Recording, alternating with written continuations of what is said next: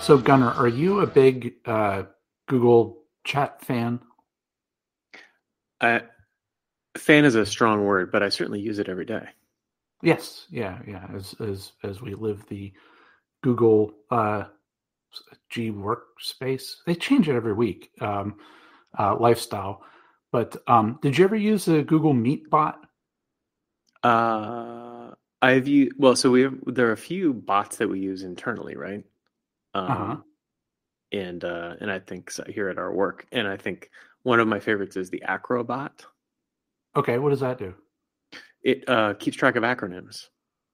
Oh, right. Okay, okay. Yeah, So you yeah. can teach it what an acronym means, and then somebody can come along later and say, "Hey, Acrobat, what does a whatever OCP stand for?"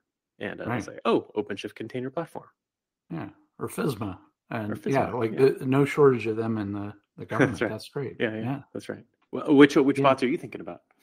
Well, I've been lately. I've just started using it and enjoying it. Is there's a Google Meet bot, Hmm. MEET, not MEAT, different bot. Um, but the Meet bot, it's like I could go in this bot and I could say schedule meeting with Gunner. Is it? And then it would be Hmm. like, and it would figure out that it's you. And then it would be like you're free on these available. You're both free on these available days, and it's multiple choice A, B, C, or D, and then you do like B, and then it'll send the invite. It has the Google Meet link. It's pretty slick. Wow, that's cool. Yeah, yeah. So you could obviously like do it in about 10 clicks, right? With um, going in Google Calendar and all that. But this is pretty elegant. It also, it may not do like good hygiene in terms of having an agenda in the meeting and all that stuff, but it can create something quickly, and then you can go in and edit it after the fact. So it's kind of cool. Right. Oh, Yeah. that's really clever. Yeah. I'm not sure if that's the part of arranging a meeting that we want to necessarily make easier, but uh, Right. I do like that it's less work. Yeah. Yeah. Of like, yeah, comparing the calendars and all that. And, it's like, I would love to have it, on our side, having the Google Home turned on, or whatever you call it, um, so you could just talk to your assistant, and it could schedule it for you, which I guess it could, but we just need to have it turned on. Yeah. Yeah. Yeah. Yeah. That's right. Yeah. So Cool. what are you up to? So I'm here to testify on Oh, behalf of okay. on behalf of a practice that I think everybody would like to think that they are doing. But I Okay. actually started doing it, Hmm. and I'm here to recommend it. Okay. So every Sunday, Hmm. using drafts as per the previous episode, Right. I'm able to go and I wrote myself a little script to pull out all of the priority one and priority two items out of my to-do list for the next week. Hmm. Hmm. So priority one means must do this, and priority two Hmm. means I should do this. Hmm. And using drafts, I'm able to slurp that into a well-formatted Markdown document. Hmm. And that allows me to keep a list of all the things that I said I wanted to do for the entire week. Okay. Yeah. And Yeah. this is helpful because it makes me do things like go through meetings and say, oh, I need to prepare for this meeting on Wednesday. So that means on Tuesday, I should be doing, Mm. the reading or whatever. Hmm. Hmm. Um, I find this is great Hmm. because it is, first of all, it is clarity on my, it has ridden me of the anxiety that I will get through an entire week and not actually make progress on something that I care about. Yes. Yes. And it gives me some comfort that I won't forget something important. Um, Yes. and at the end of the week, I can go through and I can check all those boxes, right?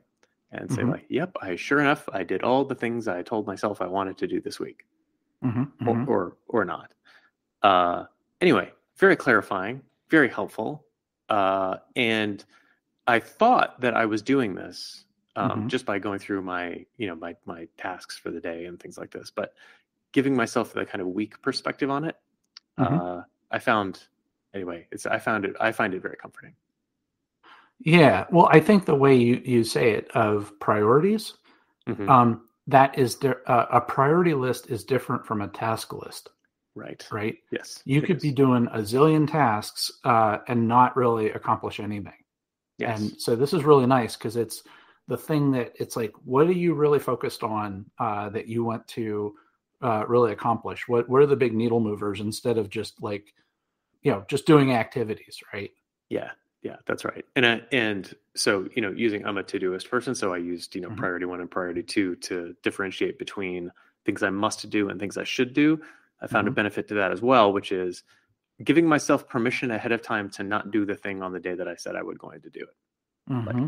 must means basically non-negotiable in terms of time. Like it has to happen on Tuesday.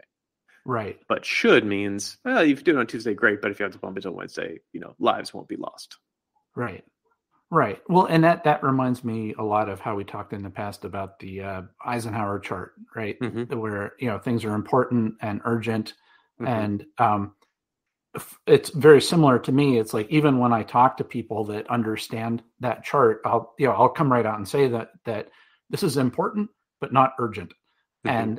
and so that's a good way to think about it. And like you said, it's like from a self-care standpoint, being able to forgive yourself Hmm. for not doing something that is important but not necessarily urgent, and it's okay to push something back as long as you ultimately get to it. Yeah. Yeah, that's right. And in the spirit of the Eisenhower Foursquare Eisenhower method, I have also created filters in my to-do list. So I have one for important Hmm. and not urgent, Hmm. urgent and not important, not urgent, not important. Which is also helpful if I'm casting about for things that I should be worried about during the day. Mm. Now you need to have your Todoist do like a Gartner Magic Quadrant of your week ahead, right? That's right. Yeah, make sure my densities are all good in all the quadrants, right? Right, right. Yeah, Yeah, yeah, yeah, exactly. No, that's awesome. That's yeah. I'm sure that puts your mind at ease and is really um, it's comforting, right? That it's like you could rest in that part of your brain you could settle and just turn off, and it's like I got it handled. It's all right. Yeah, that's right. That's right. And especially because one last thing on this, part of the ritual is going through each meeting I have during the week and making sure that I'm clear about what I want to happen inside that meeting. And that definitely helps me create the right set of priorities. Right, Yeah. it's very helpful. Well, that too. Like, how many times do people schedule meetings where it's like, okay, what outcome do we want out of this? Hmm. Yeah, and often, Dave, as you know, often the stated outcome or the agenda, if there is one, Hmm. is rarely captures your own agenda in the meeting, if you know what I mean. Right. Yep. Right. Absolutely. Yeah. These folks want to talk about these three things, but I want to make sure that XYZ happens. Right. So For it's sure. And important. then you don't want them to run the clock out because there Yeah. are some people that are masters at that can, yeah, yeah, Yeah. That's right. yeah, So weekly priorities. You should do them yeah, every Sunday night. Do it for you yeah, every week, whether you need it or not. Go through your priorities. You'll feel better on Friday. yeah. I need to make that a priority. Yes. All right. Um, yeah. So this week we're going to be talking about reverse engineering taste and reverse engineering AI training sets. I love it. Yeah, yeah, and we got some weird looking things for people to look at this week, and We do. so people can fire up their web browser and before we start talking about them, where should we send them to look at these very strange things? Yeah, so they should go to dgshow.org. That's D as in Dave, G as in Gunner, show.org, and Yep, on Twitter at yep, dgshow, DOTORG. yeah, yeah. So speaking of weird things, did you know that Michael J. Fox was not originally cast to be Marty McFly in Back to the Future? That's impossible. He defined that role. That's not possible. Yes, and imagine this: Eric Stoltz was the guy that had the role. Really? Yes. So in the cutting room floor, check it out. You could actually see the scenes side by side of Eric Stoltz in the scene and Michael J. Fox in the scene. It is weird. It is, it's like a parallel Bizarro world, parallel universe sort of thing. Weird, man. I'm telling you. Right. This is where you're saying this is where the timeline split? Yeah, right. Yeah, glitch in the Matrix, man. Yeah, so check that out. And then the other thing, if you want a list of odd telephone numbers to call, I got a list of them for you. Yeah. Such as, like, if you want to know the current time from the U.S. Naval Observatory atomic clock, you can get that. There's an answering machine for Better Call Saul, a Hall & Oates emergency song line, which I guess you only want to use in emergencies. So, yeah. That's great. That's great. Plenty, something for everybody there. All the senses. We got sight, sound, taste. Stoltz. Yeah, Stoltz. Yeah, it's one of your senses. So we talked about the robot lawyer, right? Mm-hmm. That was your defense attorney, and then you had your prosecutor and all that, right? Mm-hmm. In the last episode. I wanted to follow up. There is a new tech startup called Rival that wants to let everyday Americans bet on civil lawsuits by buying and trading associated crypto tokens in an initial litigation offering.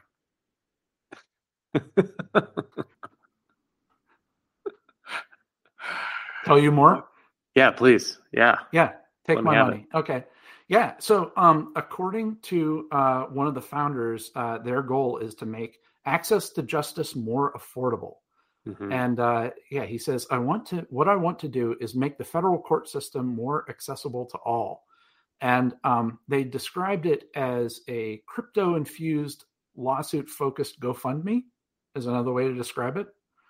And it was made possible due to the Barack Obama administration. They did the Jobs Act, which mm-hmm. allowed a private company to crowdfund up to $5 million from Americans, regardless of their wealth. So you don't need to be like an accredited investor.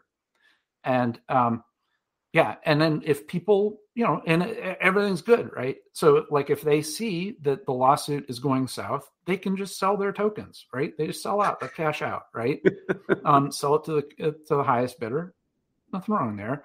And then he also, this guy that they interviewed, he also has hopes for pro bono element of this as well, where like people can invest in these coins without really worrying about the monetary part of it, right? So they see an injustice in the world and they could, like a GoFundMe, put some money towards it to fund the lawyers to go after the people that may not have the funds to do it.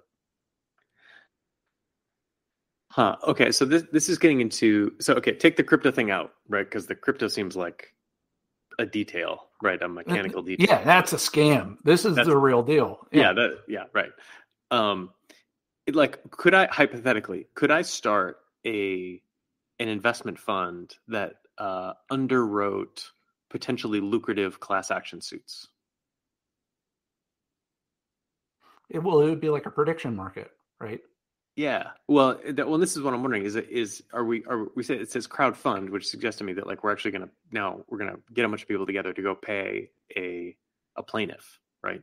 Mm-hmm. Or a plaintiff's lawyer anyway, to go do some work, right? Yeah. And that part doesn't seem particularly new. Yes. I think that happens already. I guess, but not for the little guy, I guess. Right. Where like you have a class action lawsuit, it's the litigants, of part of that class action, they get like a $5 subway coupon or something like that. Right. But it's the lawyers that end up making all the money, right? So yes. This is a chance for some, I guess, for the little man to get in on this, and so instead of the fat cat lawyers, it makes it more equitable for people, I guess. Makes it. Well, let me put it another way. This would drastically expand the total addressable market for any given plaintiff's lawyer. Mm-hmm. Yes. Right. Yeah. Yeah. Especially if you're a good salesperson to say, hey, invest in my lawsuit. And, you could do an infomercial about it and get people to sign up and talk about get people to talk about the, all the good that can come out of it and all the money that'll come out of it. Yeah. So, yeah. Yeah. It seems to me that putting more money into the tort system probably is not a good idea. In the wrong direction, wouldn't you say? Yeah. Yeah. Right. And what about like insider trading too? Yeah.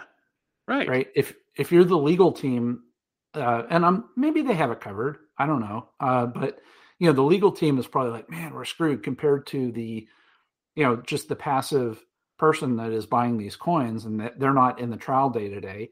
The lawyers can buy in or sell out, based upon, because they're much more, there are no laws on this that could prevent insider trading, I guess. Right. That's right. Or what if I'm let's say a Dow Chemical, for example. Not that the folks at Dow Chemical have done anything wrong, ever. But if let's say I worked for Dow and I knew they were getting sued by these folks who were getting crowdfunded, what would happen if I was Dow and I funded the other side of the table, right? True. Yeah. Yeah. And then I get a common angle. Sets. Right? Yeah. Yeah. Get two that's a great idea. So you could bet on have an ICO for each party. Yeah, that's right. That's right. And then potentially get a common angle going. Yeah. Yeah. And then, the other thing I was thinking is, did you ever read the Simon Sinek book, Infinite Game? I did not read it. No. I've read what other people have written about it, but I hear good things about it. Yeah. Yeah. Yeah. Where, he gets people to think about, well, a finite game is like you're playing checkers or a football game or whatever. Whereas the infinite game is like a business, right? That's going to go on, for who knows how long, right? Possibly forever. Or like the stock market, right? Where you invest, there's no end to that game, right? But to me, this is like a finite game too, right? Where it's not like Bitcoin where the price could go on forever. Bitcoin is never going to end. Whereas the court case is decided and there's a payout. Right. And so, that coin is no longer worth anything unless there's like the appeals court. Yeah. There you go. Appeals court. And, so imagine like if you graph the value of that coin where it could go up and down based upon the value. Then there's a decision and then the coin just craters and then it's like fractions and fractions of a penny. And then it goes under appeal and then somebody could slurp all those coins up and at a bargain price and then be able to, go on appeal and try to win. Right. Right. This seems so well insulated from some pretty nasty externalities that it makes me very suspicious. Mm-hmm. Well, right. Well, and also think about they talk about the pro bono part. Mm-hmm. And, you have these very, well-intentioned people that it's like, yeah, justice, we're going to make sure justice happens for whoever. But you could have this, they could have people just really be taken advantage of where it's almost like a charity. Yeah. Run by lawyers. Yeah. Right. Well, and the other thing, haven't we already solved this with like contingency fee lawyers work? Yeah. Right. Yeah. Yeah. True. Yeah. I don't know. Yeah. This seems like a solution looking for a problem. That's what I'm saying. Yeah. Well, I just want to know if you could do an initial litigation offering with rival to sue rival. Yeah, I think that's a nice place to start, actually. Mm-hmm. Nice little Ouroboros thing going on. That's right. That's right. Yeah, exactly. Yeah. All right. So everybody just reflect on that for a little bit. But yeah, and so you just saw this video for a Lickable TV. Yeah, Lickable. Yeah. Hmm. So, I was, when I first thought it's like, oh, lickable, I thought, I was expecting, what do they say, smell-o-vision to Yeah. be the next thing, right? Hmm. Where that would be the sense that you would have, where you check out the video, and it's basically this like plastic film that goes across a screen. And before it goes, the film goes on the screen, there are these like 10 flavor canisters that'll squirt this flavor on the plastic film that will go over the screen, and then you're supposed to lick the screen to taste whatever's on the screen. Uh-huh. Mm-hmm. And what are the potential uses for this again, Dave? Oh, they're plentiful. So think about like a try before you buy, right? Mm. Where if you can miniaturize this into like a tablet form, where you're looking at a menu on your tablet or on your phone, you could just lick your phone, right, to see what the food tastes like before you get to eat it Right. at the restaurant, right? Hmm. Or wine tasting is another one. So you could do like virtual wine tasting without the wine. Yeah. You could also like if you're doing a video call with somebody and you want to share what you're eating with that person, you could sort of um, squirt over the flavor to that person, and then they can lick their screen to get a taste of what you're eating. And then the other thing that they've come up with too is these like flavored crackers. So instead of it going on a that plastic screen, Hmm.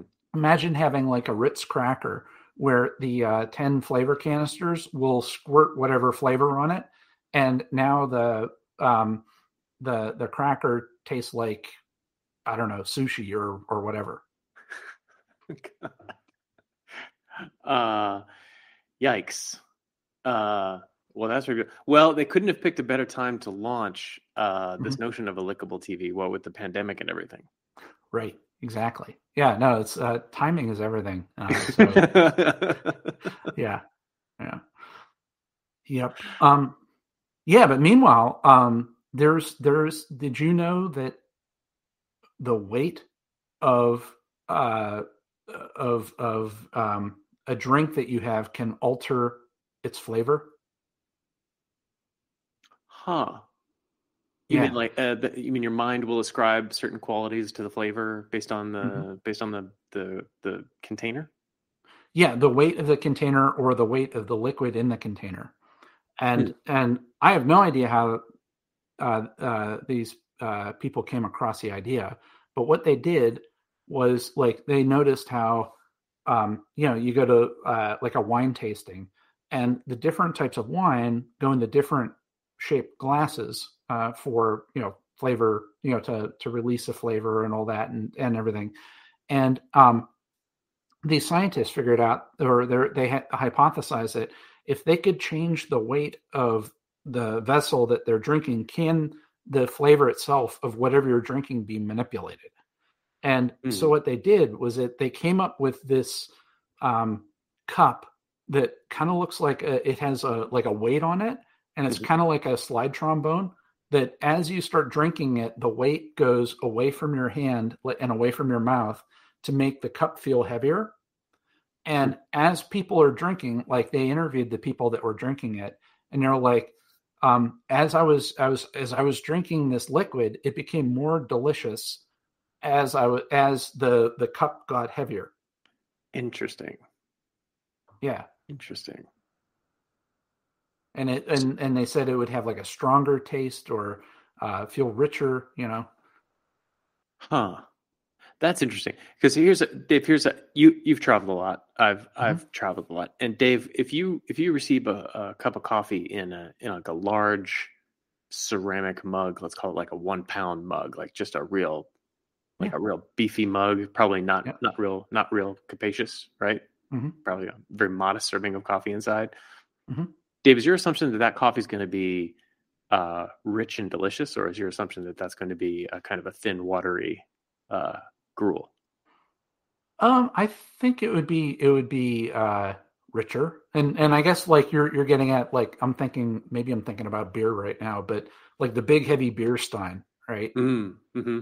Right. that is like a liter, right? And it's like compared to like a real thin glass that you would put like Pepsi Blue Ribbon in, right? Right. And yeah, no, and I think that, and does that beer that you get at the microbrewery, that big Stein, they could probably charge a lot more for it because it tastes better because it's a frosted mug that was this really heavy glass. Yeah. Right. Right. Yeah.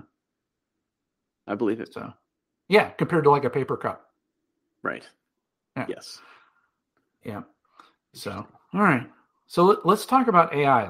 And deep fakes and whatnot. So, like we keep coming across all these, this whatever doesn't exist. There's actually a web page that is cataloging all of them. Oh, and good. Some of my favorites that are on there, there's this effed up Homer doesn't exist. So it's like these AI renderings of Homer Simpson. And then there's another one that this question doesn't exist, where it's Stack RoboFlow, where it's like Stack Overflow, where it generates the questions and the answers, and it's just totally plausible. I guess it's because most Stack Overflow questions are indistinguishable from robotic gibberish, right? Yes, exactly. Right, Yeah. right. And yeah, now you have a robot that on the other side, like an RPA, that is copying and pasting from Stack Overflow into code. It's great. Mm-hmm. Yep. But the believe it or not, it is that web page is not exhaustive, and I'm going to have to figure out how I could do a pull request to submit some new ones that I found. So you got a chance to take a look at this. There's some 70s fake science pulp fiction covers. So good. Yeah, so good. So the artwork and the titles are totally made up. And pitch perfect. Like that weird watercolor styling that every science fiction novel seemed to have in the 70s. Yeah, and everything's running. Yeah, right. And all the paint is running, and So we got that, and then there's this Alessia does not exist. So it's an artist, and what she did was she gave a bunch of headshots to an AI again, and now if you go to this web page, it will show you pictures of her that were generated from like AI generated headshots of her that never existed. Right. But the output looks like her. It looks like photos that are of her or that she might have taken, but they are completely synthetic. Yes. Great. So it's like this person doesn't exist, but the person actually does exist, but the picture doesn't exist. Right. Yeah. Think about that. That's great. Yeah. That's good. Yeah. And meanwhile, there are researchers that did you ever hear of a thing called a membership attack? No. Okay. So imagine like you have that this face doesn't exist GAN that gets created. You got to give it all of these source images to go into the GAN to create the fake images, right? Mm-hmm. There are some scientists that figured out that they can give like a headshot of you, give it to this AI, and then the AI can give you a probability of whether your headshot was part of the training set or not. That's great. It's basically like decompiling, right? Yeah. And so like it's like a forward. I guess it's like a forward chaining sort of thing that it'll go in that direction, right? That it'll basically so it goes in, and then it's like, oh well, does it what is the probability of that person existing or not? And then there's these other researchers that actually go the exact opposite direction. They actually go backwards, and so they're able to go like use the GAN to walk it backwards and then pull out the original images. Cool. That's great. Yes. So one way is it's like, oh, I have an MRI scan of me, right? And then I gave it, and then it'll test to see whether it will. I'm part of that membership right, of the training data, or it can go the other way where it could work its way backwards through the AI, and then the result would be the images that were part of the training set. Right. So there are some images in the in this that, if I remember correctly, it was like some images of bananas that came out that it doesn't look exactly like, perfect bananas, but it's sort of like through an AI lens, like the science fiction cover ones, but Right. just amazing. That's really something else. That's cool. That's real cool. Yeah. And that's where, I know from an AI ethics standpoint, people are saying that, oh, well, you got to create synthetic data because of things like this. But then I wonder, it's like, well, how do you create the synthetic data? And then does that synthetic data accurately reflect the corpus of the data that you want? Right. Yes. Well, and then I guess, we could let everybody go and reflect on it, but if people, they should do their duty and watch Eric Stoltz in Back to the Future. For sure. But where should they go to find that video? Yeah, they can go to dgshow.org. That's D as in Dave, G as in Gunner, show.org. Yes. All right. Awesome. Well, thanks, Gunner. This was fun. Yeah. Thanks, Dave. Thanks, everyone. Okay. See ya.